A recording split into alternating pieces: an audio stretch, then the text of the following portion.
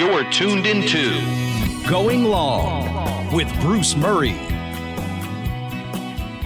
Hello, everybody. I'm Bruce Murray. Welcome to my podcast where every week we spend time in the world of sports, talking with celebrities, talking with athletes, talking to people in all walks of life about their love of sports. And this week we talk about to an individual that was involved in the world of sports. And I'm not sure they come any better. And it's a cliche we throw out all the time. He's one of the good guys. But Joe Thomas is actually one of the good guys, a future Hall of Famer in the National Football League. He will be there when his name is called in just a couple of years. He came into the league in 2007 and was a Pro Bowler as a rookie. Now, you may not think that amounts to much, but consider, I don't believe there's been a left tackle that started as a rookie that's made a Pro Bowl since he was drafted in 2007. 3 years later, he became an All-Pro and was a fixture, 6 of the next 7 years, a first-team All-Pro, before retiring after 11 years, having played just 7 games in his last year. And he talks about that in our conversation about how the body just got to him. You'll hear about him not going to the NFL draft and why he didn't want to go to the NFL draft. You'll hear why he thought he was a great fit in Cleveland as opposed to going to Los Angeles or New York or Chicago. You'll hear what he's done after he left the game of football and how he's dealt with not only weight loss, but keeping weight on as a football player, something that you think, well, that's got to be very easy to do. Who doesn't want to gain weight? It's not easy for everybody.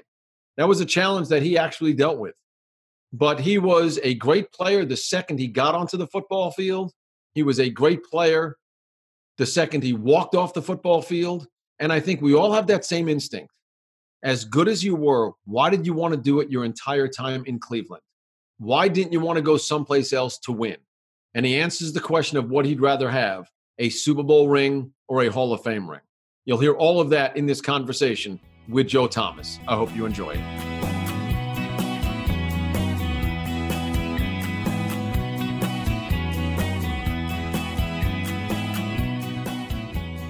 My conversation today is with Joe Thomas, who I oftentimes introduce as the other rookie that shared a room with my radio host, Brady Quinn, although there may come a time when he's better remembered. And he's with me today. Joe, it's great to have you with us. Great to have you with me, I should say, without my co-host sitting next to me, kind of dominating the conversation. How are you? I'm doing good, and I'm glad we dropped that deadweight Brady Quinn. You know, I dropped him as my roommate after my second year in the NFL, and things really took off. So I'd encourage you to do the same thing. Now, before we get in depth into the conversation, I think it's interesting. Look, the podcast goes up on time, but it never gets taped when it goes up. And there's a little background into the conversation we're having. We had scheduled it for a certain time, and you texted me, and you said, I should be there, but I'm running about 6 minutes late. I'm caught behind a horse and buggy. Tell me what that was all about. Yeah, so I have a farm in Wisconsin, and I go out there a lot of times during the day. It's not too far from my house. But today I actually ran into a little traffic jam in one of the local small towns in Wisconsin. I got stuck behind an Amish cart and buggy, horse and buggy. And it was an interesting one because there was actually 4 horses, and it was like the Oregon Trail covered wagon. So it must have been a big family of Amish that were moving through. And it's especially interesting because we have a lot of Mennonite near where my farm is, but we don't have a lot of Amish. So I felt very blessed that although I was a little bit tardy for the podcast, I was able to experience the once in a lifetime Amish covered wagon on the Wisconsin Trail. Now you're in what? What are you driving in when you're behind this horse and buggy? I'm in a Ram truck. You're in a Ram truck. And is there any effort on their part to kind of get out of the way for you to get, like, are you on a single, I'm picturing this on your farm, yes, like on a single dirt road, like we're watching a bonanza from the 40s. What's going on here? Yeah, so it's that time of year, Bruce, where by me in Wisconsin, everybody's harvesting their corn and their soybeans. So there's a lot of farm traffic. And, the horse and buggy, they take priority. You don't want to go around and be crazy getting around these folks because they don't have the off-road tires that I do, to where they can easily move over to the side of the highway to let too many people go past. Yeah, living in a suburb of New York, something that I don't think I'll have to deal with. There are other hurdles that we have to get through here, but not dealing behind a horse and buggy getting into New York City. But there's so many things that I want to talk to you about. And I know we don't have a ton of time. So you're on an active farm. Now I work with Brett Favre once a week, and he's on an active farm. And he's gotten to the point, I ask him about this all the time, do you like it? And he goes, I'm kind of getting to the point where it's hard and it's a real challenge to do this. I'm not sure if I want to do this anymore. Tell me about your farm. Like, how big is it? What are you harvesting? Is it for you or is it for others? Yeah. So it's for me. I was a weird boy growing up in Wisconsin where I dreamed of not necessarily playing in the NBA or the NFL, but I dreamed of owning a farm one day. And I didn't grow up in the farm. I grew up in the suburbs. So I think it was a little bit of my like Tom Sawyer youth coming out, but also maybe the romantic side of being a farmer and owning a farm. So we raise beef cattle. We've got alfalfa, soybeans, and corn. And it's not personally for me. I sell all of my goods to the market, but hopefully in the next year or so, we'll start being able to raise some beef for the family, which I'm kind of excited about. But the best thing so far has just been able to take the kids out there and kind of show them where their food actually comes from. And I think that's been really neat because most kids think that their food kind of comes from the supermarket. Is it a conversation ender if I tell you that I'm a vegetarian? No, I love vegetarians. I love vegetables. I grow a lot of vegetables in my garden. So I do not have a disdain for vegetarians. They leave plenty more meat for me. So I can say thank you for that. So when you're harvesting the crops, because I know nothing about farming other than what I've seen on television, and I read, obviously, I know about the issues of farming in this country. And you probably don't have to worry about that from an income perspective, but you're selling it to who? Do you have a middleman? Is there somebody that comes and purchases it and then resells it? Like how does the whole farming business work for you? Yeah, it's pretty simple where I am because we have an elevator in town. And so you bring your corn or soybeans to the market and it goes on big trucks or sometimes it goes on rail cars and they just weigh it and then they pay you right there. And then a lot of it goes to Chicago where I am. And from there, I think honestly, a lot of it goes overseas. Like your soy goes, I believe, over to Asia. They use a lot of soy in the feed for animals. And I think a lot of the corn goes over there. We used to use a lot of corn for ethanol in this country, but we don't use ethanol much anymore. And that's why the corn price is low. But that's my own who sets complaints as a farmer. Who sets the market on corn? Is it like a commodity where it's a commodity. The Chicago, you go in based on what the trade is? Yep. So the Chicago Board of Trade in Chicago, obviously they run just like the New York Stock Exchange where the price goes up and down, supply and demand, So if you follow it really closely, which I don't because I much rather follow the NFL on a daily basis. But if you were to follow it every day, you could follow during the summer. And when there's little spikes, there's drought concerns in Iowa, the price of corn and beans will go up. And then what you can do is you can market some of it so I can sell a future essentially. So I could sell some of my corn in the summer, even though I haven't harvested it. And then I just have to make sure that I give them as much corn or soybeans as I have sold already when time comes to harvest in the fall. All right. How many acres are we talking about? How much corn do you harvest? It's enough corn that if I were to eat it, my family wouldn't go hungry. So not a gigantic, agri-farm, but just. No, it's not like out in the Dakotas or like in the Plain States where these guys have like 20,000 acres and they're riding combines for months at a time, harvesting everything. I mean, it would be considered more of a hobby farm around here. You'd be pinching pennies if that was your only income. Do you have a staff or is this just all family run? I've got some farmers that work for me. So when I'm not around, because as you know, as a farmer, like there's times when you have to plant. And if I'm going and doing a game or something, you're SOL. So I've got people that help me with that, thankfully. But I do a lot of the management of the cattle when we're around. So basically, I try as much as I can. I have limited knowledge, limited experience, but when I'm around, I try as much as I can. When I'm not, I've got the professionals. All right. Last thing on this before we get into how you got the farm, and that would be by playing football. And it's a family. You have a family. So yeah. What like when you said this is my goal after playing, do they have to be on board with this, or do you just go, hey folks, we're living on a farm? That's the way. Yeah. So we actually live in town outside of Madison, but this is kind of like the getaway, right? Like, and it was great during COVID because it gave us a place to kind of escape to and feel a little bit normal. Let the kids run around outside when we were doing homeschool. So we actually lived out there for about 3 months this spring, right when COVID hit. But I actually bought the farm not too long after I got in the NFL, like 3 or 4 years after I got in the NFL. So before kids. And the wife, of course, was a little skeptical. She wasn't quite sure about, the whole farming thing because it wasn't like a jazzy farm you might find in New York where it's got some big palatial estate. I mean, it was a working farm, and there was some rough buildings, and there was no house or anything that you could bring a family to and live on.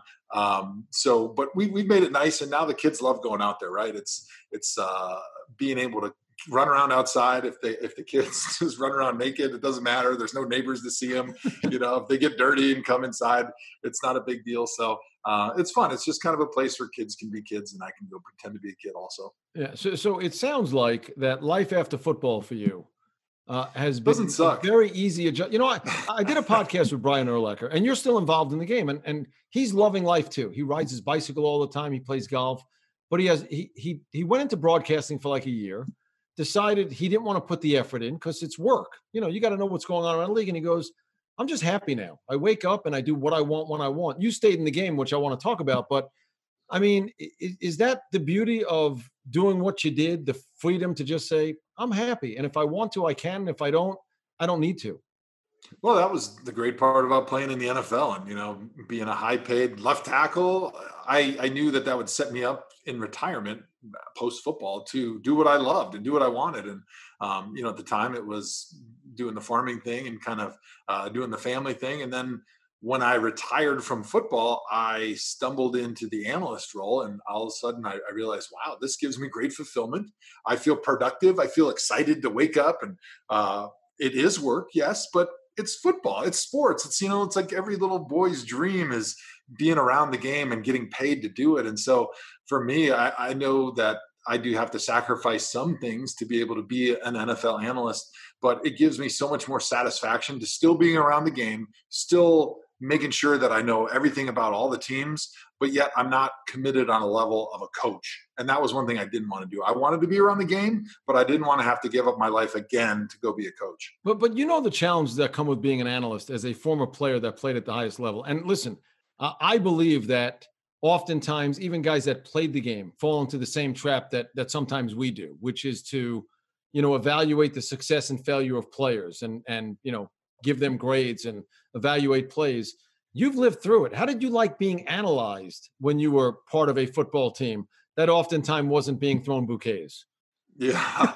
Well, it's not so much fun, especially when people are critical of you. And I think that's part of the maturation process of the NFL is when you're young, especially rookie year, fresh out of college, everything that people say about you, you feel so sensitive about it, right? And I don't care who you are, Tom Brady, Peyton Manning, it doesn't matter. People are going to say and write bad things about you at some point because nobody has played a perfect career, much less a perfect game. So there's always criticism. So until you just understand that the only criticism that matters is from your teammates and from your coaches, it's easier to just accept the fact that people on the outside world that are outside of the locker room, that are outside of the football building, they're going to be critical. That's okay. All I can do is focus on what I control, and what I control is how well I perform, being the best version of myself. And if somebody else on the outside doesn't like it, that's okay. I'm just trying to please my coaches, and I'm trying to help my teammates in any way that I possibly can. You remember being criticized when you came into the Browns organization? I think everybody does. I remember, not maybe specifically, but certainly there was times when maybe I had a bad game or had a few penalties, especially penalties I disagreed with. And people would say, hey, Joe didn't play a great game. And, you take it too personally, I think, especially early on. But by the latter part of my career, I didn't take it personal. It didn't bother me anymore. And I didn't really even see it. And I was lucky that when I started in the NFL, there was no social media. And so it wasn't as readily available. Like you actually had to physically go and read the newspaper if you wanted to read somebody saying something bad about you, or at that time you could still get stuff on the internet. But now it's so readily available for players, it's hard to block it out because it's literally on your phone every time you open it up and every time you open up social media. Yeah. And yet you've embraced social media. I mean, you've got a ton of followers and you're very funny on social media. So you must enjoy it. I do. And it's great now as an analyst, I get to criticize people at times. I get to have fun with it. And so I think as a player, it would be hard, and I probably wouldn't have it, especially a young player, if I couldn't manage people saying bad things about me. If I focused on that and I lost energy being emotionally attached to what some nameless, faceless person on Twitter said about me. What did you grow up as a football fan?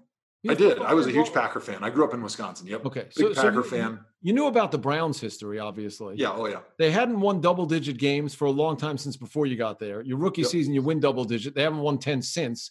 When you get drafted by a team like that, look, I know every player wants to be part of that resurrect. They want to be part of the organization that turns it around, and it never really happened there. What are you thinking as a young kid who's a football fan, knows about their history, and now you're going to be part of that?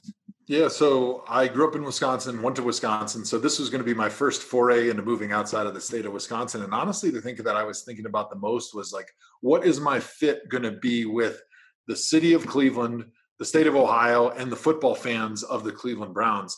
I think just being a kid that was kind of a homebody growing up, I was concerned about getting drafted to like an Arizona or a Miami or an LA team or a California team, because it was going to be like a fish out of water. And so for me, I was going to have to not only adapt to NFL and the speed of the game and the increased competition and trying to find my fit within the team. Like I was also additionally concerned with like going and living in an area that was completely different than what I was used to. Like, I'm not going to say I was afraid of the big city, but it was intimidating to me. Like I wasn't a kid that grew up going to New York City. And if I would have all of a sudden been supplanted there, I think it would have taken some time for me to figure out like, okay, this is how I fit into this city. And so for me being drafted by Cleveland, it was great. Like, hey, my dad's family is from Toledo, Ohio. So I'd been into Ohio a bunch when I was a kid. I'd been fishing on Lake Erie. I knew the history of the franchise. Milwaukee was where I grew up, and it's a lot like Cleveland as far as being on the lake and the sort of manufacturing base and the blue collar fans. And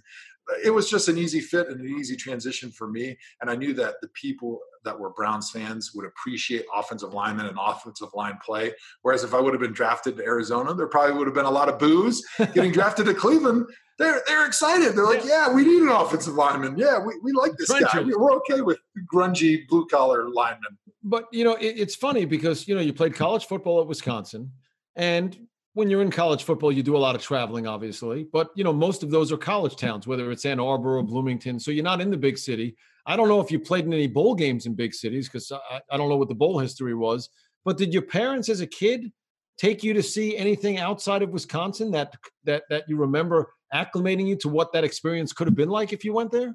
Yeah, we went to Canada and we went canoe camping and fishing in the middle of nowhere. So it was, we went to less populous areas. We didn't go to New York City because like me, my dad was a cheapskate. So he wasn't taking us to New York City because can you imagine how expensive the taxis would be? He would just be miserable. You would drive to Chicago. Yeah, we did go to Chicago a few times. We went to like the Science Museum and the aquarium. They've got a shed aquarium, great aquarium there. So went there a few times. But I remember like my parents, my dad worked in Milwaukee, so he wasn't like a country bumpkin. But when we'd go there, I remember all the stress about like, oh, you got to pay for parking. Then we got to walk here. Then you got to get on the subway, and then you got to get on the train, and then we got to pay all this money for a hotel. And like, it was like the stress of being in the city wore off on the kids. And so I was afraid of the big city, I think, a little bit.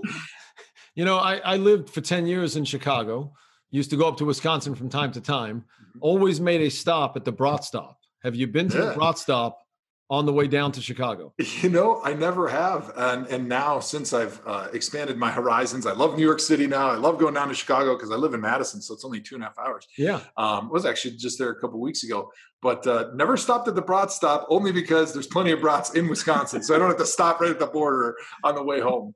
Classic cheese fries. It's worth the trip once. Yeah, maybe I'll check it out. Was the Cheese Castle up there, or am I thinking of something? The Cheese Castle, I think, is in like Kenosha or the Mars Cheese Castle or something like that. Yeah, I always drive it on the highway. I always see it from the highway. Do you travel with your kids? Do you take them around to see like some of the sites as you make? We do, yeah. I mean, obviously, like financially, we've been very blessed playing in the NFL to have the ability to get on a plane, which is not something that I had, growing up. It's expensive. We had 5 people in our family, so to go fly somewhere was totally outrageous.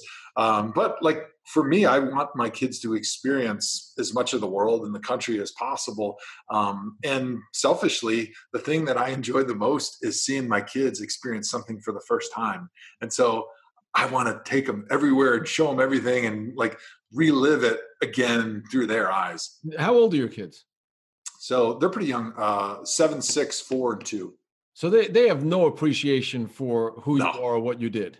No, none at all. They're just starting to be football fans, which is cool. We actually went to the Browns game last weekend, and it was the first time that we got to the Browns game, and they were more excited about what was happening on the field than in the concession stands. Yeah, there are stages to childhood. I've got 3 boys of my own, all teens or older now.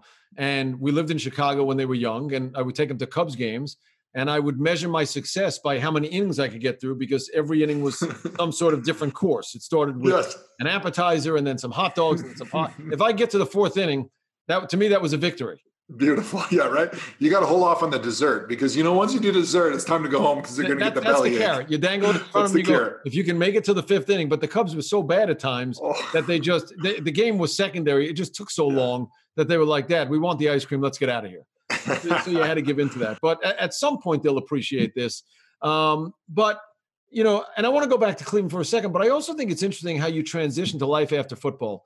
And when you made that decision, because I've always said with linemen, you can go 2 ways. You can balloon up to like 400 pounds, or you can take it all off. Mark May, a guy that I used to work with in Washington, he's like thinner than I am today. And I'm a pretty thin man. And it looked like months after you were done playing football, you were thin. And it made me wonder, had you made this decision even before you let everybody know that you made the decision? I mean, how did it happen for you? So going into my 11th year, actually, no, 10th year, because I played 11. So going into my 10th year, I had a serious conversation with my wife about retiring, because I had left knee surgery, and it was just really in a bad place. I really struggled through the season getting injections and getting my knee drained almost every week. And it was not fun. I just didn't love it anymore because of what I had to put my body through just to get out on the field.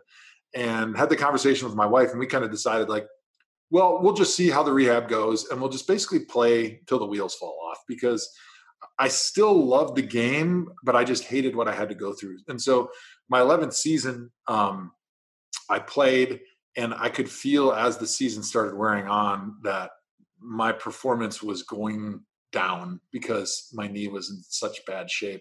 And then, for better or worse, I tore my tricep tendon, which fully ended the season. And so after I tore my tricep tendon, I was pretty sure that I wasn't going to come back, but I wasn't ready to go down that path and make that decision fully. And so I was always a skinny person. I was 250 when I came into college, and I had to eat a lot to gain weight to get up to 300. And then when I was in the NFL, especially early on, I had to eat a lot and a lot of bad stuff to keep the weight on, to be over 300 pounds.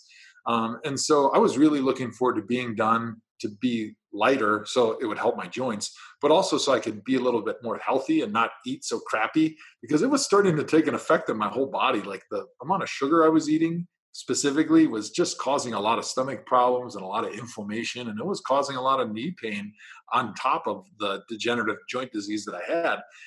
And so I just kind of stopped overeating after I hurt my elbow, and thought, maybe I'm going to make a decision after the season, but I'm not going to worry about just maintaining my weight like I usually do. So I think by the time I retired, I was probably about 285. So I knew that if I decided to come back, I could easily gain 10 to 15 pounds back. That wouldn't be a problem.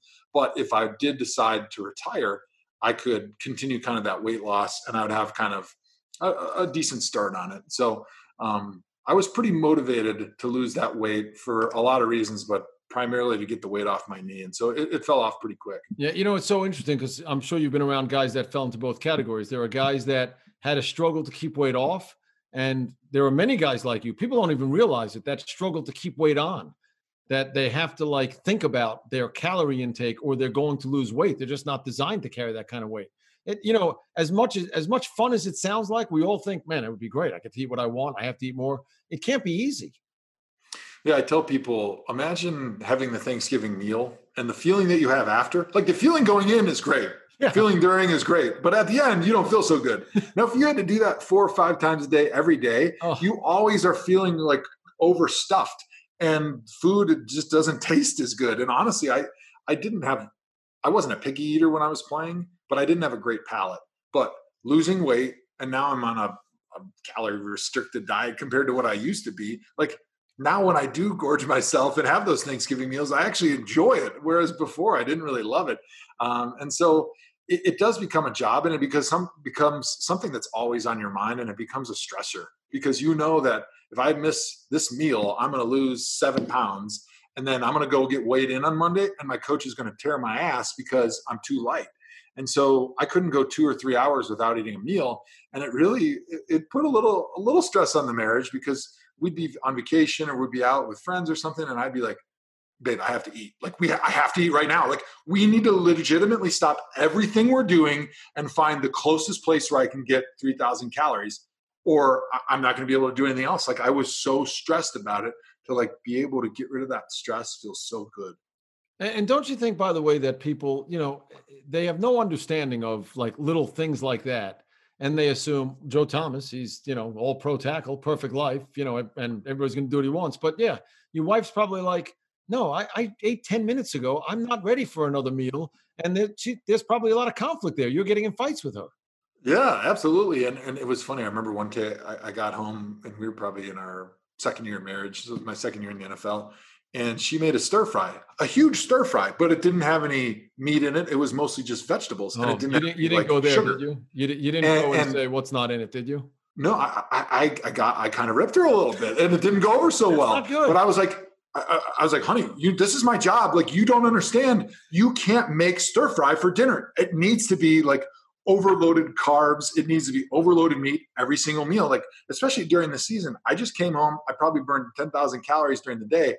If I don't have 4,000 calories at dinner tonight, like, I'm going to lose weight and I'm going to be in trouble tomorrow. And my job is on the line every single day. So don't make stir fry anymore, basically.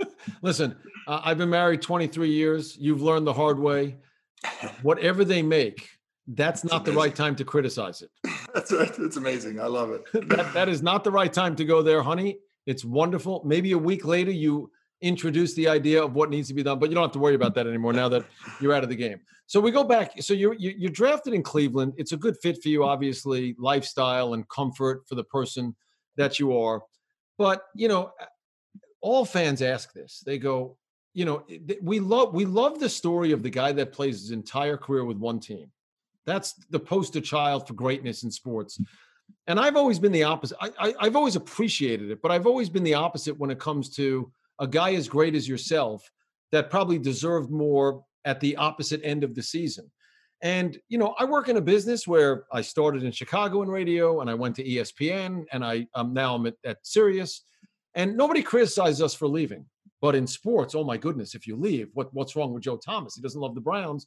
And I think, shouldn't Joe Thomas be allowed to do what we do, which is to enjoy maybe more success? And you and I have talked about it in the past. You never really considered that.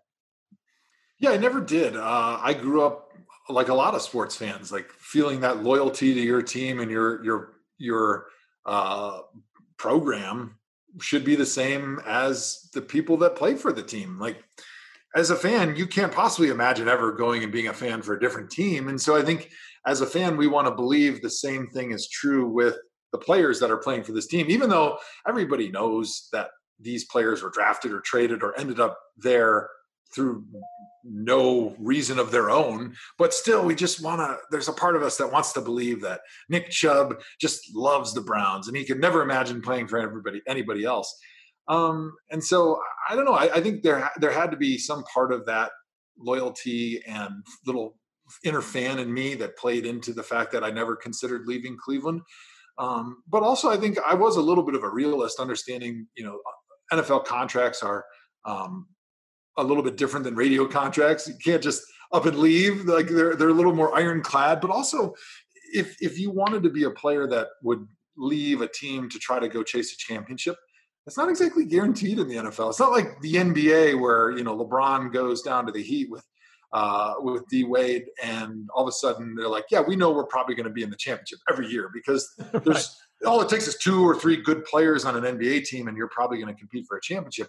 Football is so much more of a crapshoot. I remember having that conversation with Alex Mack when he signed with the Falcons. Like, he was just beat down about the losing, as was I, and he wanted to go play with a great quarterback. And so he goes to Atlanta with the Falcons. He wanted to play for Kyle Shanahan. And I told him, I said, there's no guarantee that they're going to be good. I mean, look at teams across the league. A lot of teams have great franchise quarterbacks and great coordinators, and it doesn't work out because the NFL is so competitive from top to bottom. Really, the only team that just about guarantees success every year is the Patriots, and they're not signing a lot of guys off the street because they don't need to.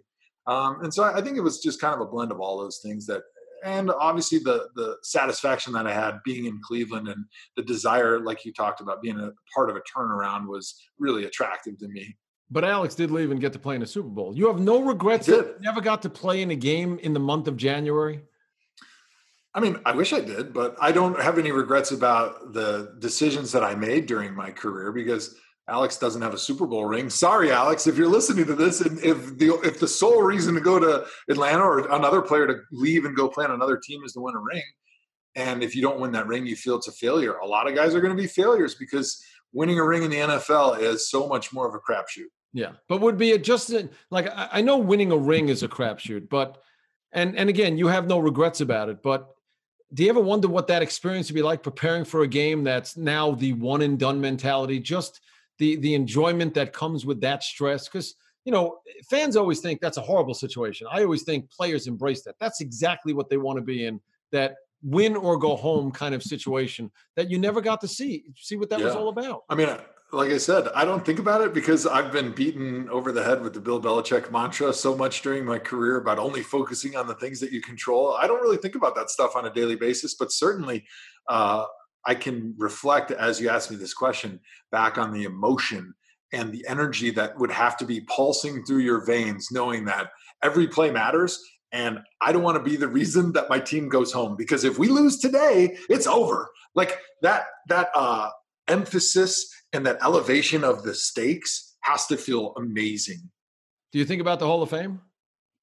I don't, but I get asked about it. I think I've done enough during my career, so I don't worry about it. I think I'll get nervous when I'm eligible and you're sitting in that hotel room and you're wondering if you got in or not. Yeah, let me say this, and I feel comfortable saying it. You're going to be in the Hall of Fame. I know that you can, I've worked with so many, Brett Favre and James Lofton, all of whom said it's really hard before to kind of have the conversation because the standard that is set. But, I can tell you with great confidence that you're going to be part of it. And even though you want to distance yourself from it, it's got to, in your back of your mind, like linger about what I want to say and what I want to do and what that moment's going to be like when it finally rolls around. Because as the clock ticks on, it's going to get closer and closer. Yeah, I think as we get a little bit closer to me being eligible, I'll start thinking about those things and start allowing myself to be emotionally involved and attached and place myself into that moment. But all I can say is I know it's going to be a big party because there hasn't been a lot of Cleveland Browns being inducted into the Hall of Fame in recent memory. Well, and I've said, amazingly, when you consider about the history of this game, which is 100 years old now, and I talked to Brett Favre about this a lot, and I say, to think that you were part of the 100 greatest players, there's something to be in the Hall of Fame. There's another thing to be in an even more select group where you get a different color jacket. But even just going into the Hall of Fame, when you consider how many guys have put on a uniform, I've talked to a lot of guys who never won a championship, and they said the Hall of Fame means more to them than the championship because it kind of shows what you meant to the game and that you did the best you possibly could. And people would say, well, that's selfish. But if you do your best and it results in a championship, you did your part. I mean, how do you feel about that when the time comes, what that item would be like, if you know what I mean? Like the fact that the Hall of Fame, would you trade that for a championship ring? I don't know. I mean, I think people ask that all the time. And I wonder from like how much impact you had on the game is obviously way more making the Hall of Fame, because there's plenty of people walking around with Super Bowl rings that didn't play a snap in the Super Bowl, that didn't even play a snap during the season. And so like when I see a Super Bowl ring, I'm like, wow, that's nice. But it doesn't really mean what you gave to the game. It really has very little to do with what you gave to the game, unless you're Tom Brady, unless you're Bill Belichick. That's a different ballgame. But I played with plenty of guys that were practice squad guys on multiple teams that won Super Bowls on several teams, never played a snap in the NFL, right? And so like what that means to them personally, I think is clearly less than if you make the Hall of Fame. What that means to other players, clearly less than making the Hall of Fame and getting the Hall of Fame ring.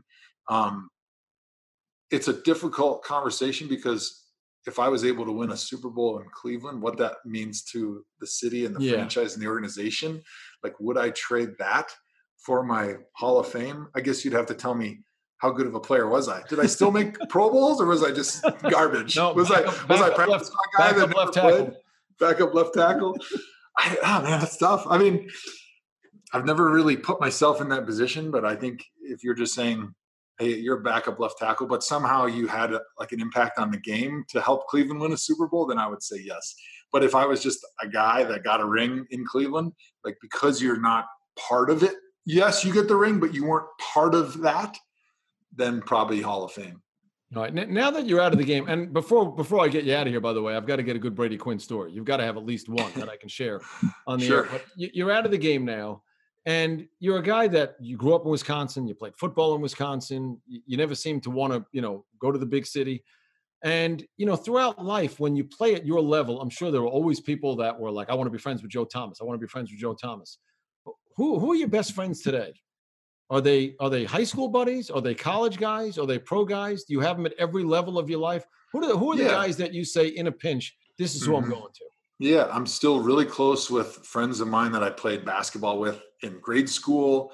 I've still got like a nice circle of friends that I played college football with.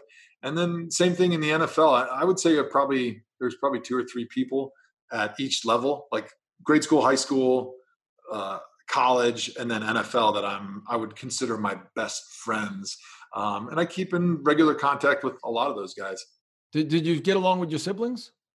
I did. There was a big age gap between me and my brother, who's 4 years younger. Then my sister was 4 years younger than him. And my brother actually lives in China. So there's a big separation in our family. My sister actually lives in Madison, which is kind of funny. So we live right down the road from each other. So we see each other all the time and we're really close. My brother, not as close. A lot of it is because he lives in China. Yeah.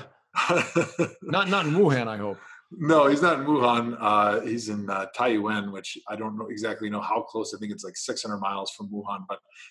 But we only get to see him like once every other year. And we haven't been able to see him since the pandemic. So it's hard to have that really close relationship. And never any jealousy with all the attention that you may have gotten from, the great athlete that you were. And by the way, if I'm not mistaken, I think I saw, and Wikipedia is not always right, but I think I saw that you were a place kicker in high school. Is that true? I did it all. We didn't have a big high school football team. We were only about 20 kids on the varsity. And so I was the punter, the kicker, and then I played both ways.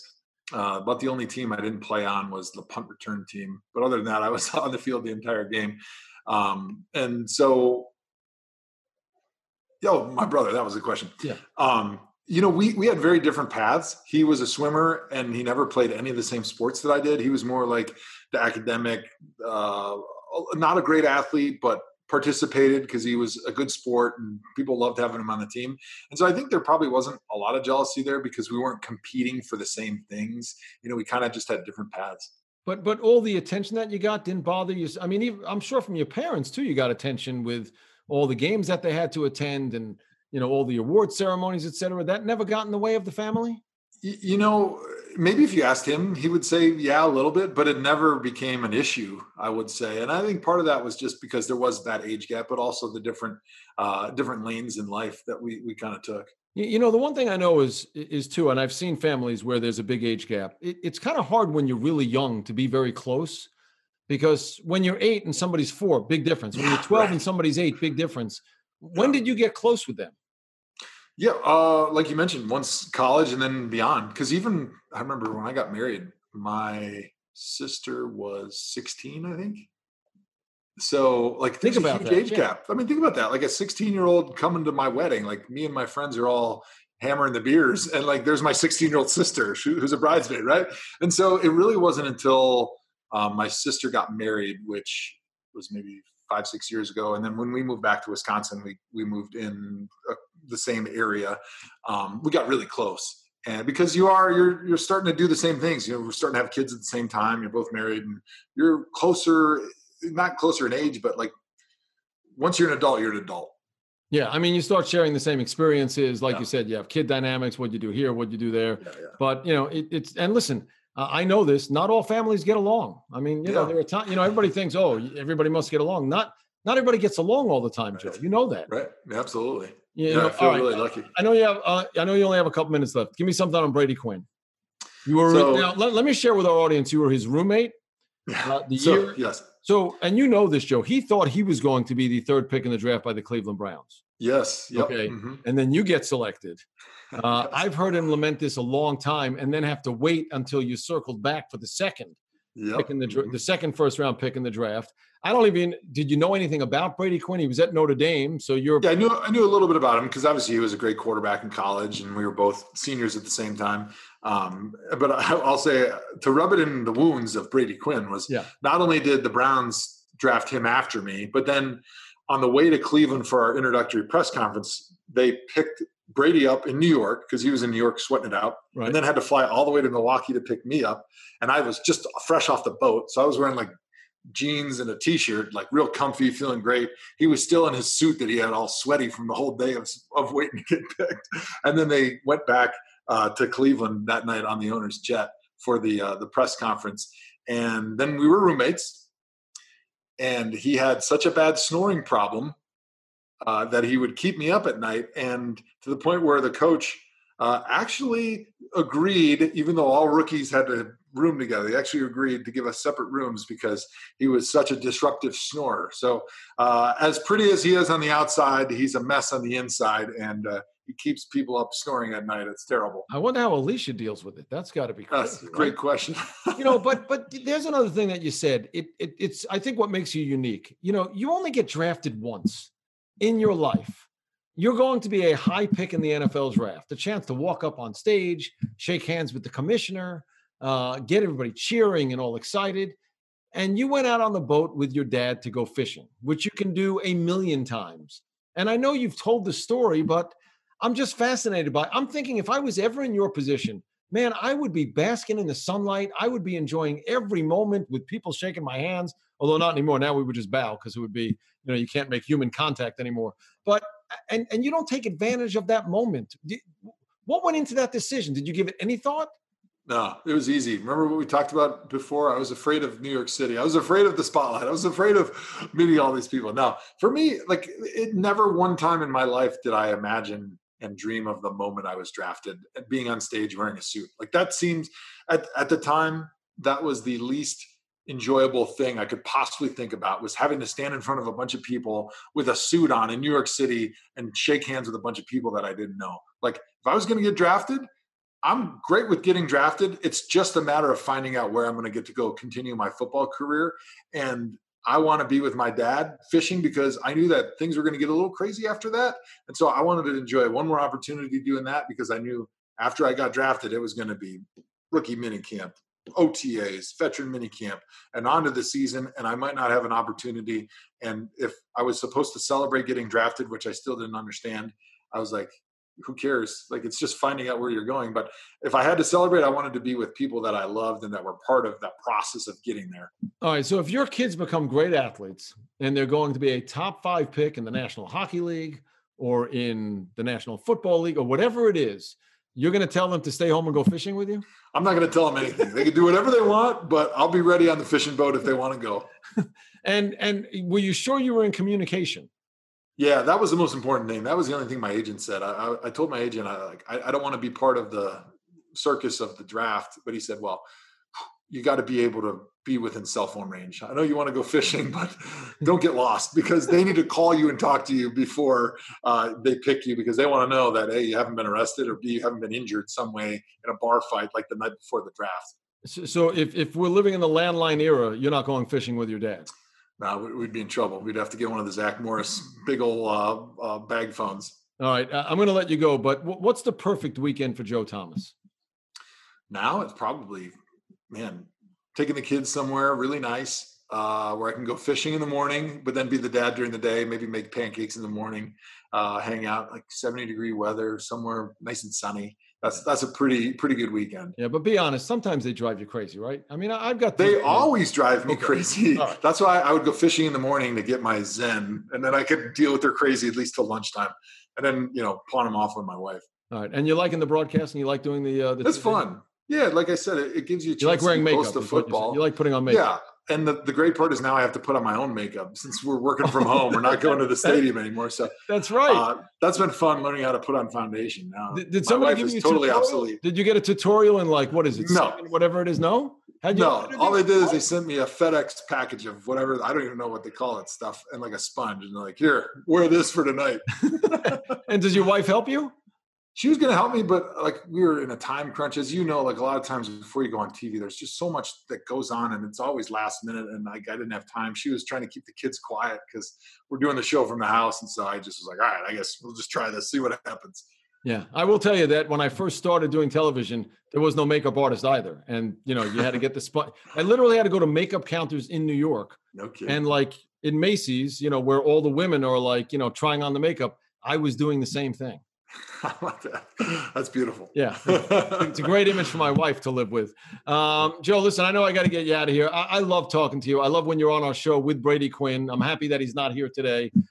We could do this for hours, but it's great that you're still involved with the game, and I'm glad we could catch up. Thanks for being here. Yeah, thanks for having me on, Bruce. Thanks for listening to, again, one of the good guys, one of the greatest left tackles to ever play the game, Joe Thomas.